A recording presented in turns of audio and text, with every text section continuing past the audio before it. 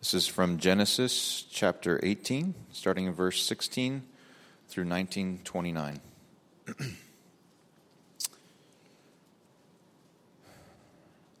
Then the men rose up from there and looked down toward Sodom, and Abraham was walking with them to send them off. The Lord said, "Shall I hide from Abraham what I'm about to do?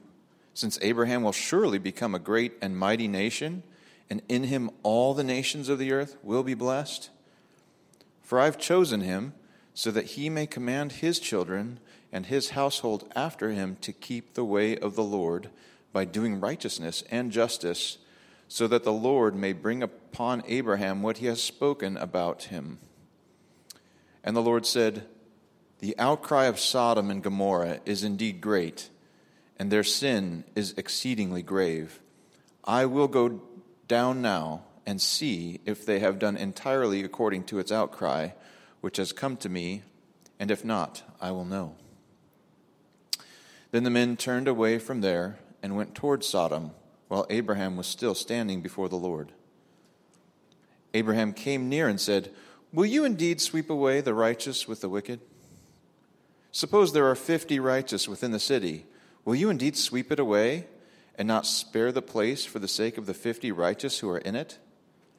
Far be it from you to do such a thing, to slay the righteous with the wicked, so that the righteous and the wicked are treated alike? Far be it from you. Shall not the judge of all the earth deal justly?" So the Lord said, "If I find in Sodom 50 righteous within the city, then I will spare the whole place on their account." And Abraham replied, "Now behold, I have ventured to speak to the Lord, although I am but dust and ashes. Suppose the 50 righteous are lacking 5. Will you destroy the whole city because of 5? And he said, "I will not destroy it if I find 45 there." And he spoke to him yet again and said, "Suppose 40 are found there." And he said, "I will not do it on account of the 40. Then he said, "Oh, may the Lord not be angry, and I shall speak. Suppose 30 are found there." And he said, "I will not do it if I find 30 there." And he said, "Now behold, I have ventured to speak to the Lord. Suppose 20 are found there." And he said, "I will not destroy it on account of the 20. Then he said, "Oh, may the Lord not be angry, and I shall speak only this once. Suppose 10 are found there." And he said, "I will not destroy it on account of the 10. As soon as he had finished speaking to Abraham, the Lord departed, and Abraham returned to his place. Now the 2 angels came to Sodom in the evening as Lot was sitting in the gate of Sodom. When Lot saw them, he rose to meet them and bowed down with his face to the ground. And he said, "Now behold, my lords, please turn aside to your servant's house and spend the night and wash your feet, and then you may rise early and go on your way." They said, however, "No, but we shall spend the night in the square." Yet he urged them strongly, so that they turned aside to him and entered his house. And he prepared a feast for them and baked unleavened bread, and they ate. Before they lay down, the men of the city, the men of Sodom, surrounded the house, both young and old, all the people from every quarter. And they called to Lot and said to him, "Where are the men who came to you tonight? Bring them out to us, that we may have relations with them." But Lot went out to them at the doorway and shut the door behind him and said, "Please, my brothers, do not act wickedly. Now behold, I have 2 daughters who have not had relations with any man. Please, let me bring them out to you and do to them whatever you like. Only do nothing to these men, inasmuch as they have come under the shelter of my roof." But they said, "Stand aside." Furthermore, they said, "This one came in as an alien and already is acting like a judge. Now we will treat you worse than them." So they pressed hard against Lot and came near to break the door. But the men reached out their hands and brought Lot into the house with them and shut the door. They struck the men who were at the doorway of the house with blindness, both small and great, so that they wearied themselves trying to find the doorway. Then the two men said to Lot, "Whom else have you here? A son-in-law and your sons and your daughters and whomever you have in the city? Bring them out of the place, for we are about to destroy this place because of their outcry has become so great before the Lord that the Lord has sent us to destroy it." Lot went out and spoke to his sons-in-law, who were to marry his daughters, and said, Get up out of this place, for the Lord will destroy the city." But he appeared to his sons-in-law to be jesting. When morning dawned, the angels urged Lot, saying, "Up, take your wife and your 2 daughters who are here, or you will be swept away in the punishment of the city." But he hesitated. So the men seized his hand and the hand of his wife and the hands of his 2 daughters, for the compassion of the Lord was upon him, and they brought him out and put him outside the city. When they had brought them outside, one said, "Escape for your life. Do not look behind you, and do not stay anywhere in the valley. Escape to the mountains, or you will be swept away." But Lot said to them, "Oh no, my lords. Now, behold, your servant has found favor in your sight, and you have magnified your loving kindness, which you have shown me by saving my life. But I cannot escape to the mountains, for the disaster will overtake me, and I will die. Now, behold, this town is near enough to flee to, and it is small. Please, let me escape there. Is it not small? That my life may be saved." He said to him, "Behold, I grant you this request also, not to overthrow the town of which you have spoken. Hurry, escape there, for I cannot do anything until you arrive there." Therefore, the name of the town was called Zoar. The sun had risen over the earth when Lot came to Zoar. Then the Lord rained on Sodom and Gomorrah brimstone and fire from the Lord out of heaven. And he overthrew those cities and all the valley and all the inhabitants of the cities and what grew on the ground. But his wife from behind him looked back, and she became a pillar of salt. Now Abraham arose early in the morning and went to the place where he had stood before the Lord. And he looked down toward Sodom and Gomorrah and toward all the land of the valley, and he saw, and behold, the smoke of the land ascended like the smoke of a furnace. Thus it came about, when God destroyed the cities of the valley, that God remembered Abraham and sent Lot out of the midst of the overthrow, when he overthrew the cities in which Lot lived. This is God's word. You may be seated. Thank you. Thanks, Dan.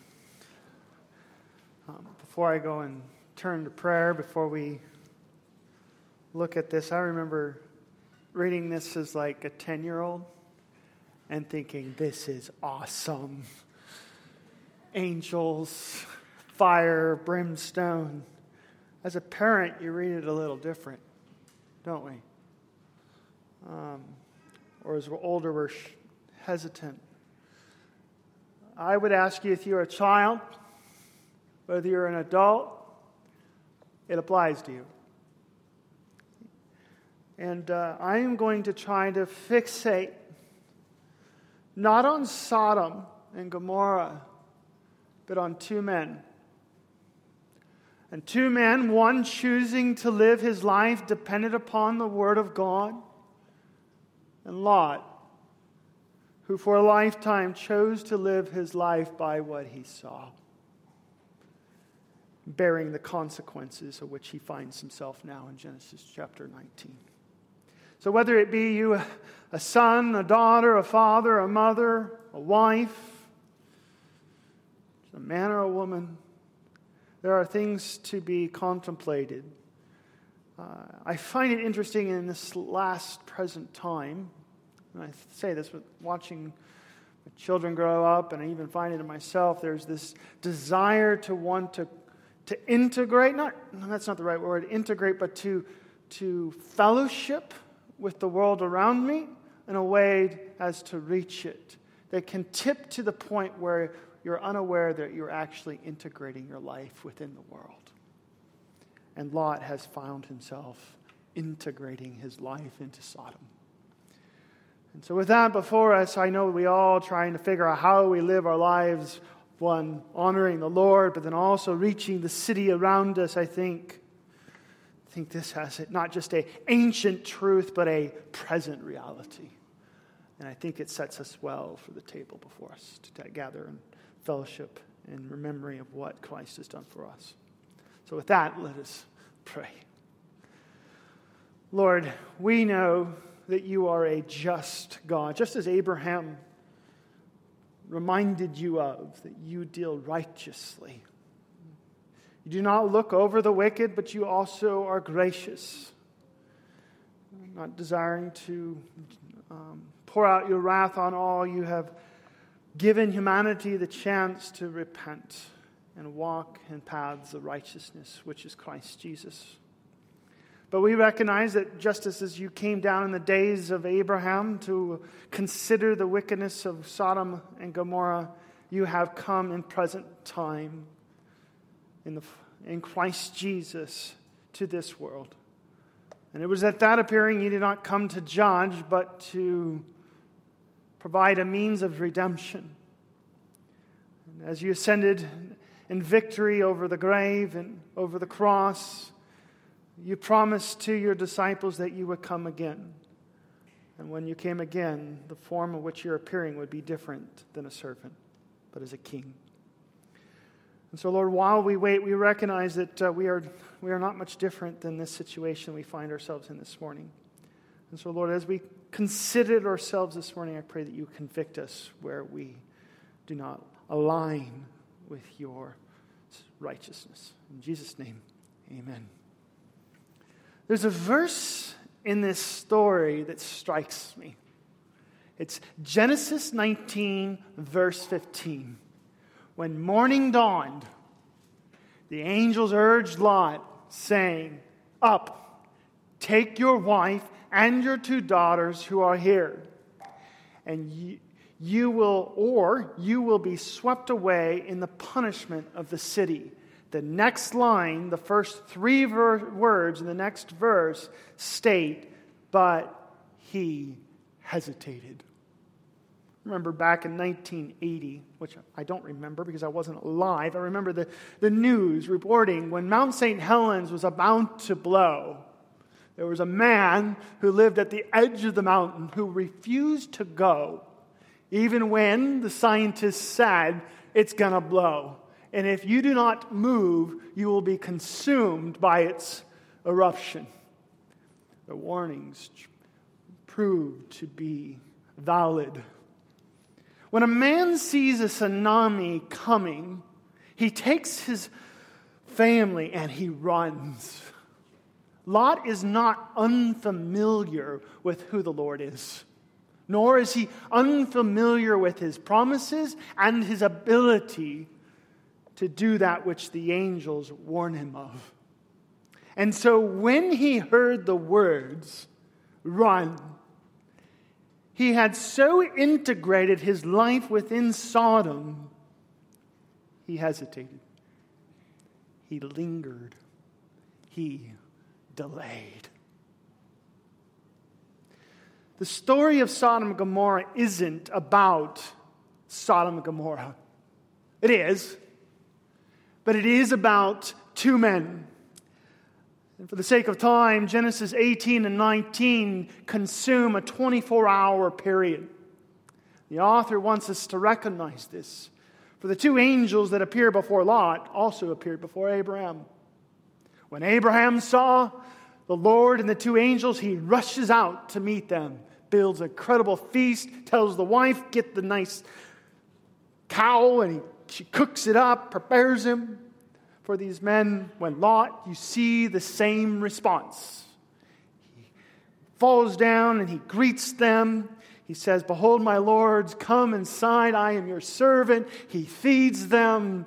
Clearly, the writer wants us to see two men who have chosen two ways of life and to consider the trajectories of where their decisions have led them. The first time we were introduced to Lot was quite some time ago. It was in Genesis 13. As the writer began to tell the story, he focused his lens on Abraham for the last 5 chapters. And Lot has seemed, after making his own decisions to go his own way, has been kind of one where the author left off, letting us know we'll get caught back up with him. But now we find ourselves actually seeing how he is living and how his decisions have panned out. But I need to remind you, Lot had every opportunity. In fact, when God called Abraham into the promised land, Lot had a very difficult beginning. His father, Haran, died early. And so his uncle Abraham took him along when he went into the promised land. And Lot, while his life initially started off, the kindness that Abraham provided to Lot as he grew up became the means by which Lot became incredibly successful. As he grew to adulthood, in Genesis 13, his wealth was so substantial. In Genesis 13:5, the last occurrence where we saw Lot and Abraham fellowship. In verse 5, Lot, who went with Abraham, also had flocks, herds, and tents. He was so resourceful, just as Abraham was, and the land could not sustain them while dwelling together, for their possessions were so great that they were not able to remain together. You got to hand it to Abraham, because Abraham takes his nephew, and mind you, Abraham's far from perfect, right? He makes bad choices along the way, but through his journey, he is a man who is trying to depend upon the Lord and His Word. And Lot reaps the benefits of Abraham's journey with the Lord so significantly that as Abraham becomes blessed and resourced and financially wealthy, so does Lot. But as their resources get so significant, paths need to separate. And Abraham, not wanting to lose Lot, his nephew, he actually calls Lot, not his nephew, but when he becomes an adult, his brother. And knowing that the land of the promised land was given to Abraham, Abraham says to Lot, "Choose some of it. Let us enjoy what God has promised to us together." Genesis 13:9, Abraham says to Lot, "Is not the whole land before you? Please separate from me. If to the left, then I will go to the right, and if to the right, then I will go to the left." And Lot has a decision to make. Do I stay in the land where God dwells, where God is worshipped, where God has made His promises, or do I separate entirely and go to a whole new place? And this is what Lot chose. He would have none of Abraham or his family. And so in Genesis 3:10, Lot lifted up his eyes, and he saw the valley of the Jordan, that it was well watered everywhere. This was before the Lord destroyed Sodom and Gomorrah, preluding events to come. But that land was like the garden of the Lord, like the land of Egypt as you go to Zoar. So Lot chose for himself the valley of the Jordan eastward in order to separate himself from Abraham. Parents, you know there will be a day that when your children come to of age and they will separate. And I speak to you children, there is a way that you separate from your family that is honoring to the Lord and lives in a way that actually will leave you empty. Abraham has brought Lot up to be financially resourced with everything that he needs to prosper. And so when we get to Genesis 19, we're going to see the trajectory of Lot's decisions. and find out where he's left off. But before the camera switches back from Lot to Abraham, in Genesis 13, the writer reminded us, the land which Lot chose, which was outside of the land which God dwelled, where he was worshipped, or where he made his promises made. Genesis 13:13. The author reminds us that Lot chose a society where the men of Sodom were wicked exceedingly and sinners against the Lord. Lot's decision in Genesis 13 was stunning, because everything that he became was because of a result of the promises of God, and he left it all to go his own way. So when you turn your Bibles to Genesis 19, we are looking at the conclusion of Lot's decisions. And all I want to do is ask this question, because I think it's important. Why in the world did God save him? Why in the world would God save a man who left him? He had brought him up to the place of blessing, provided a family to give him the means to be successful in life, and he left it all. Why in the world did God choose to save Lot? And as we do that and ask that question, let's just go through again and watch how integrated Lot had made his life with Sodom and Gomorrah, so that question becomes more significant, because he has fully integrated himself within the city of Sodom and Gomorrah. Read with me. I really only have one point with a convictional response. Let's read the deliverance of Lot. Look with me at Genesis chapter 19, verses 1 through 3. Now the angels came to Sodom in the evening, as Lot was sitting in the gate of Sodom. When Lot saw them, he rose to meet them and bowed down with his face to the ground. And he said, "Now behold, my lords, please turn aside into your servant's house and spend the night and wash your feet. Then you may rise early and go on your way." The writer, when he writes Genesis 19, doesn't want us to forget about Genesis 18. This is why I alluded to it earlier. Abraham did the exact same thing. But when Abraham invites these three men into his house, they go in willingly. Lot, when he makes the invitation to these two men, what do? Look what they say. No. He's going to have to persuade them into his house. Initially, the reader knows these two men are two different men.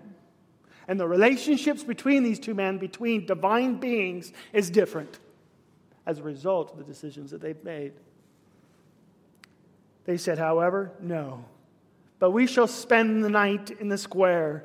As Dan read earlier on, and in Genesis chapter 13, the Lord himself said Sodom was wicked. And Lot knows it. You stay out here, things don't go well. Please come into my house. Look at verse 3. Yet he urged them strongly. He knows not a good choice. So they turned aside to him and entered the house, and he prepared a feast for them. He baked unleavened bread, and they ate. And the situation that's interesting to me is that while we know up to this point that Sodom and Gomorrah is exceedingly wicked, the descriptions that are placed before us to expose that wickedness is very short. It's really 2 verses in which we see the response of the city, in which how they respond to these men that Lot has now taken into their house. Look at verse 4. And this is where we begin to see Lot's integration into the city, how he perceives himself in the midst of the city before these citizens of the city. Before they laid down, the men in the city, the men of Sodom, look at the layering here. The men of the city, the men of Sodom surrounded the house. Not just old, but young and old, all the people from every quarter. And they called to Lot and said to him, this is a scary situation. It's not only to have one part of the city in front of your door, but you have the entire city before your door. And it's not just the young, it's the old. I remember being 20. We tended to be a little bit more ambitious. But we have a city that not only the young are ambitious in their knowledge, but you also have the established, persuaded by the same standard of living or response, going before Lot's house. And they call out to a man that they know. Verse 5, and they called to Lot and said to him, where are the men who came to you tonight? Bring them out to us that we may have relations with them. Bring them out so we might be brutal, abusive, violent, barbaric.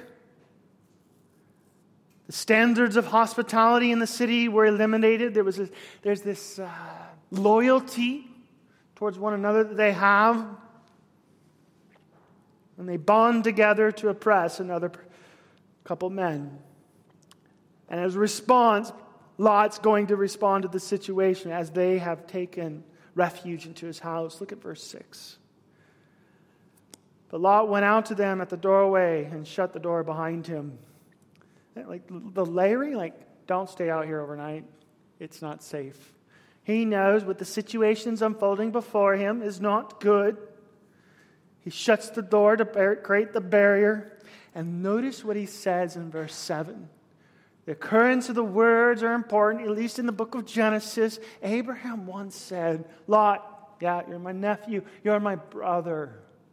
Lot has separated his relationship with Abraham, has decided specifically to dwell in a place in Sodom. And now look what he calls them. Verse 7. Please, my brothers, do not act wickedly. He has so integrated his life with these people that they have now become his own. I find this striking, and you might think that I'm overreaching. I think that the author does these things with the words that they choose. If you understand the context from Genesis 12 and 13, Lot chose specifically to separate his life from where God dwelled, from his uncle Abraham, to live in the land of Sodom, where evil men lived and godlessness prospered. And he has now forged, so to speak, a new brotherhood. He thinks he's in.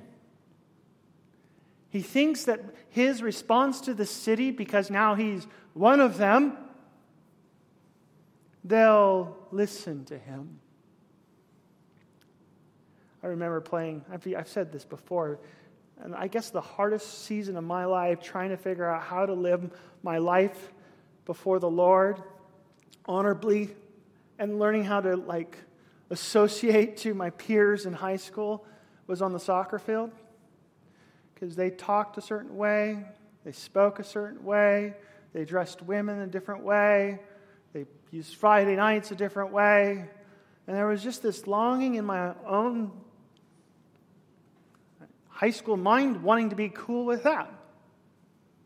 And what are the balances of being cool with them, but not separating yourself from the very righteous standards of God? And so you start to tiptoe into what they do, thinking that you'll be accepted by it. And all along you realize after a while, you were never in. And they know that your faithfulness will only go thus far. And they know Lot. They know where he came from. They knew who he once worshipped. And look what he says. In attempts to protect these two men, he acts in an abusive way. Now behold, I have 2 daughters. Okay. When Abraham was faced with 5 kings, what did he do? He gathered his men and he conquered 5 kings. Why? Because the Lord is my refuge and he'll protect me. Lot is a different man. He's a coward. He separated himself from the presence of the Lord. He has a weak relation at best with him, that he's thrown out the women, his very own daughters. I've heard this preached like he was doing hospitality. Hospitality was a higher responsibility than his own family. No, when you look at the Levitical system, what he does now here is egregious. He should be the man going in front of the men. Yeah, if you read anything about Genesis, there is this issue that's placed before the reader about men taking upon the responsibilities that God has given you. For when you don't, the consequences often hurt women.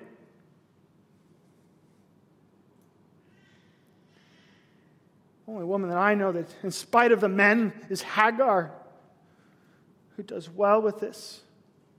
But there's this passiveness that's put before us with the men in Genesis. Abraham was plagued with it. Lot as well. Behold, I have 2 daughters who have not had relations with men. Please let me bring them out to you and do to them whatever you like. Only do nothing to these men, inasmuch as they have come under the shelter of my roof. Look what they say in verse 10. He thinks he's in with them, right? I'm one of you. I've lived here, we think probably like 15 years. Think about it. 15 years within the city, you think you got something. Within at least some say, brothers, but they said, stand aside. Furthermore, they said, this one came in as an alien. Lot, we know who you are. You're not one of us. And in fact, and already, he's acting like a judge. We don't like that. So what are we going to do? We're going to treat you worse than them. You're second. So they pressed hard against Lot and came near to break the door. I mean, like, if you look at the 2 individuals, Abraham, who decided to live his life trusting in the Lord, you have Lot. The only refuge that he has is his house, and they're going to beat it down. Abraham, he's a sojourner wandering through the promised land, has wealth, but he has God who is his refuge, and he takes on kings. Abraham, when the Lord asks him to do it, he does it immediately. Last week, God says, I'll make you so prosperous, all the nations of the world will be blessed of you. Please get circumcised. And his whole family of men obey. The faithfulness of Abraham has impacted his whole family. Lot has no impact. City around him cares less about him. So maybe his sons-in-laws, maybe he's made an impact there. Verse 10, the angels were intervened.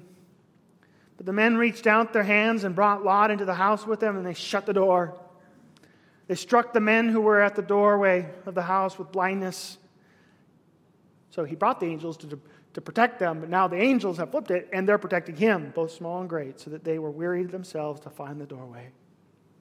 And now it starts to ramp up. Every 10-year-old's like, yes!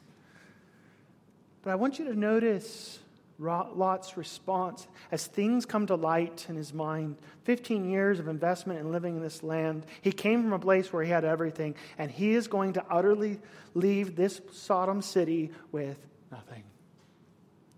The first thing is he's going to lose his sons and his sons-in-laws. The 2 men, the angel said to Lot, verse 12, who else have you here? The son-in-law and your sons and your daughters and whomever you have in the city, bring them out of the place.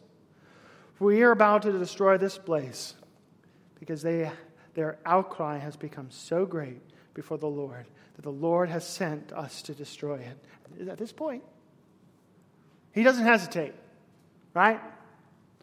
He doesn't hesitate. He takes the word seriously. Look at verse 14. He went out and he spoke to his sons-in-law who were to marry his daughters. And he said, up, get out of this place. For the Lord will destroy the city. But he appeared to his sons-in-law it appeared to his sons-in-law to be jesting, making a joke. You want people to take God seriously in your own life? You take God seriously in your life. The way that you impact the city around, the way, Ben, you impact your family for the glory of God is you take God seriously in your life. And your family will see it. When destruction's coming and you say, we got to take God seriously now, they'll laugh at you. Because there's no reason to believe you. And so he's going to lose his 2 sons-in-laws. Abraham, through his wandering, developing faith, impacts every man in his household. Lot, no one. Not the city around him or the sons-in-law his daughters have engaged to. He has integrated his life fully amongst them, and they don't take him seriously. Verse 15. So when the morning dawned, the angels urged Lot, saying, "Up, take your wife and your daughters, 2 daughters who are here, or you will be swept away in the punishment of the city." But he hesitated. Why does he hesitate? Because he has integrated everything that he has into this city. His family, his resources, and he's going to lose it all. So he lingers. How does Lot get out of the city? Does he run? No. It takes 2 divine beings, angels, to drag him out. This is how why does God save him? Why? Look at him. The men seized his hand and the hand of his wife and the hand of his 2 daughters. For the compassion of the Lord was upon him. And they brought him out and put him outside the city. And they're going to say, run. Verse 17. When they had brought them outside, one said, escape for your life. Do not even look behind you. Do not stray anywhere in the valley. Escape to the mountains, or you will be swept away. Maybe at this point, okay, they're serious. I mean, this whole thing, Lot is just this passive, unwilling, unbelieving, careless man. Maybe I shouldn't say unbelieving. He's just go, verse 18. And he says, oh no, my lords, not fast enough. Now behold, your servant has found favor in your sights. I recognize I've been a problem. And you have magnified your loving kindness, which you have shown me by saving my life. But I can't escape to the mountains. For the disaster will overtake me, and I will die. And now he begins to petition. Remember Abraham? He petitions before the Lord. God grants him along the way every request. Lot's going to do it. But remember, when Abraham prayed, he's like, if there's 10, will you spare the city? All that Lot can do is pray for himself. That's all he cares about. Now behold, this town is not near enough, or is near enough to flee to. It's small. Please let me escape there. Is it not small, that my life may be saved? The angel said to him, behold, I grant you this request also, not to overthrow the town of which you have spoken. Hurry, run, escape there, for I cannot do anything until you arrive there. Therefore the name of the town was called Zoar.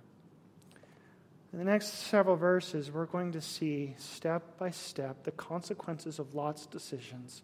He's going to lose his sons-in-law, all of his resources, all the things that which were dear to him, including his wife. The sun had risen over the earth when Lot came to Zoar.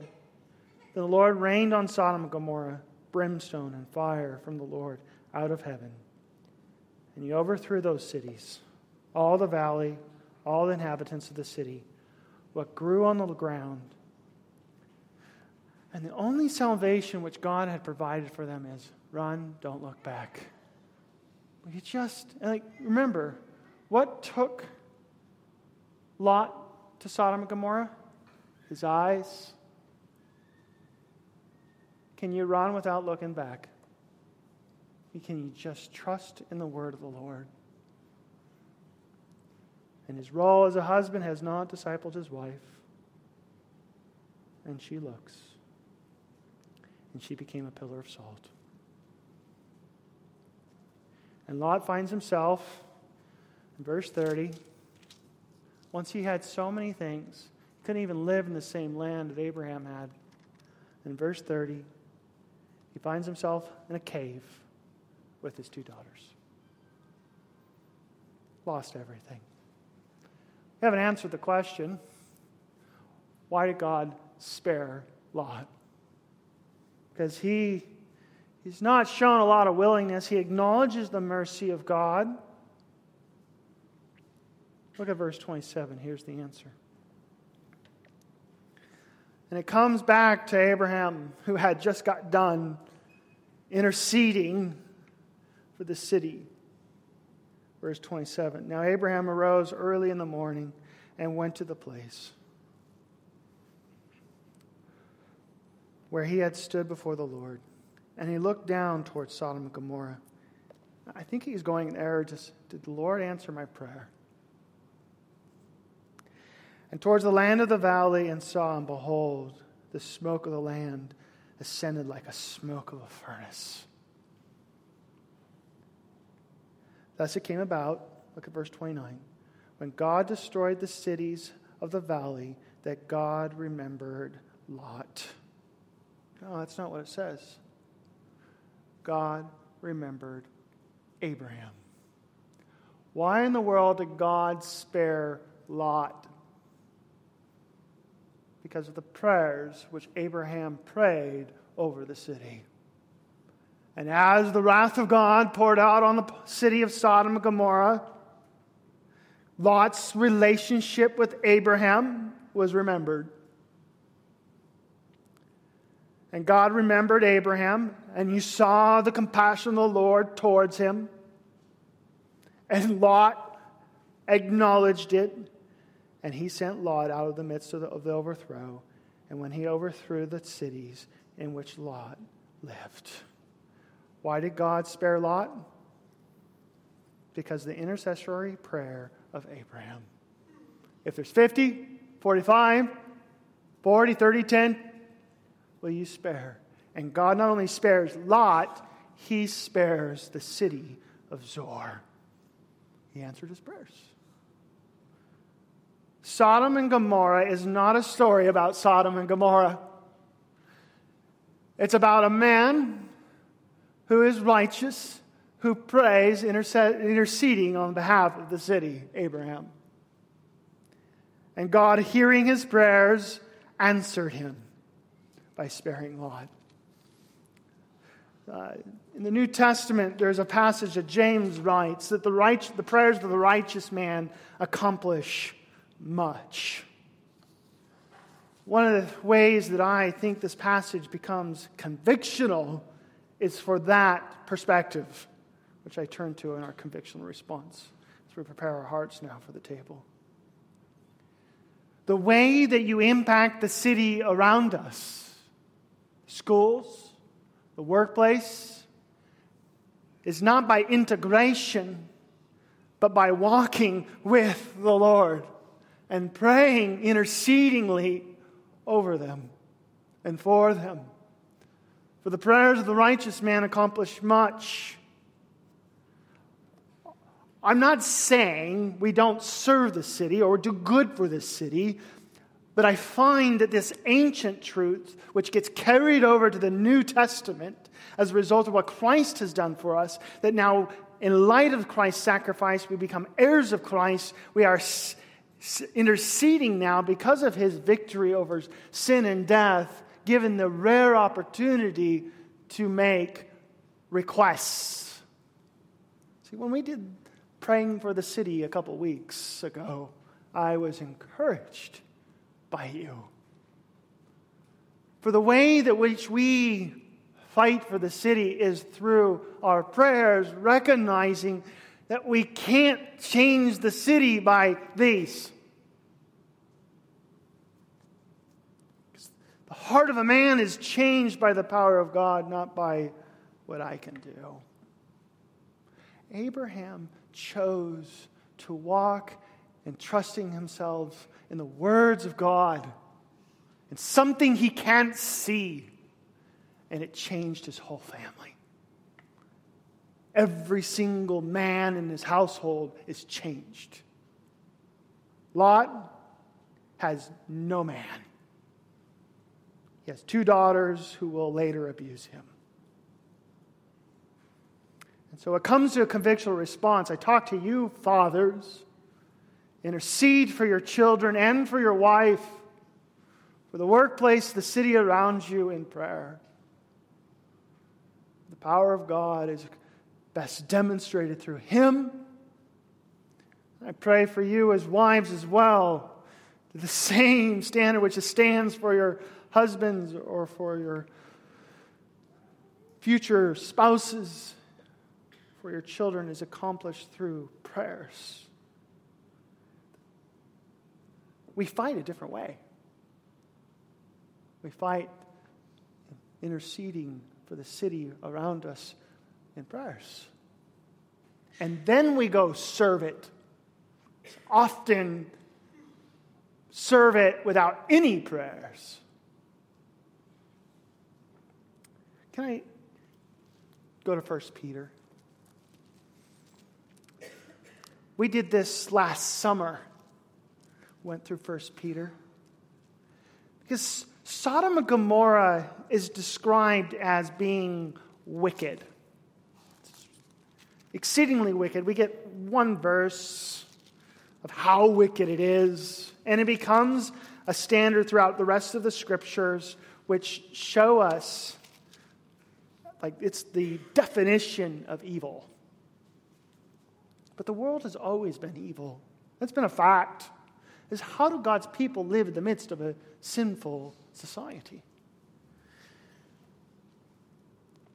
And 1 Peter says, I think, similar things that Sodom and Gomorrah teaches us from Lot. And so what I want to do is I want to consider the table. And before we take it, pray for our families, for one another, in light of these things. Look, as we're all tempted to integrate our lives with the city around us, Peter encourages, therefore, since Christ has suffered in the flesh, arm yourselves. Well, how? Also with the same purpose, because he who has suffered in the flesh has ceased from sin, so as to live the rest of the time in the flesh, no longer for the lusts of men, but for the will of God. Man, the world around you wants to walk a different way. But the people of God trust in His word and walk accordingly. Verse 3, for the time already is past is sufficient for you to have carried out the desires of the Gentiles, having perused a course of sensuality and lust and drunkenness and carousing and drinking and parties and abominable idolatries. You once did that. That's sufficient. It should be done. In all this, they are surprised that you do not run with them into the same excesses of dissipation, and they malign you. They're surprised that you don't run with them anymore. But they will give an account to Him who is ready to judge the living and the dead. Verse 6. So how are the righteous to live in the midst of a wicked society? The gospel has for this purpose been preached, even to those who are dead. The significance of preaching the gospel to a wicked world. God is gracious. Repent. That though they are judged in the flesh as men, they may live in the spirit according to the will of God. The end of all things is near. Therefore, be of sound judgment. Careful how you live your life in the midst of the world. Sober. For the purpose of prayer. Peter wants the people of God to pray. That is one area over the last 2 years I've been convicted of, is the power of prayer. We think we can do more for the city with our hands than through prayer. And that's why we don't pray. We pray for a church plant because we know that God is the one who creates churches. Gifted men or women are helpful, but they are not to be what is dependent upon. God does these things. And so we pray for our families, for how they learn to walk within the school hallways as they're tempted to go back to Gentile living. Verse 8, above all, keep fervent in your love for one another, because love covers a multiple of sins. Love one another, be hospitable to one another without complaint. As each one has received a specific gift, employ it in serving one another as good stewards of the manifold grace of God. And whoever speaks is to do so as one who's speaking the utterances of God. Who serves is to do so as one who's serving by the strength which God supplies, so that in all things God may be glorified through Christ Jesus, Jesus Christ, to whom belongs the glory and dominion forever and ever. Amen. Abraham chose to live his life fully dependent upon the promises that God gave him. Lot, I'm going to try it my way, and he lost everything.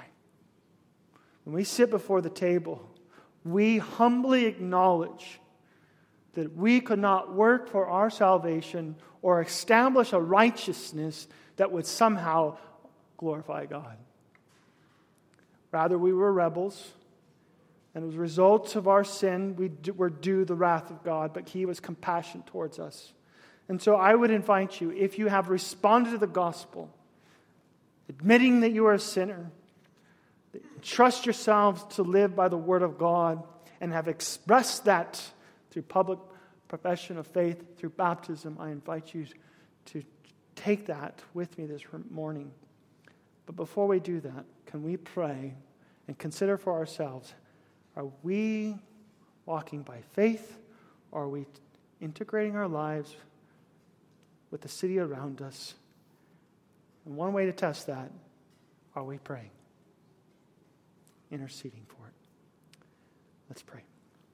Lord, I thank you for the grace that you do give us, that you indeed were compassionate to Lot. Thank you for Abraham who did intercede, and I know there have been many who have prayed for me, to which I am grateful. For my grandparents and my family, for those in this room. Lord, let us be known for our prayers and trust in the promises that you've given us. The prayers of a righteous one accomplish much. And we are so grateful for Christ Jesus, who sits at the right hand of the Father, who intercedes daily for us on our behalf. And so with that in mind, we are grateful to remember what He has done and to consider for ourselves where we're at the table. In Jesus' name, amen. I'll have the ushers come forward.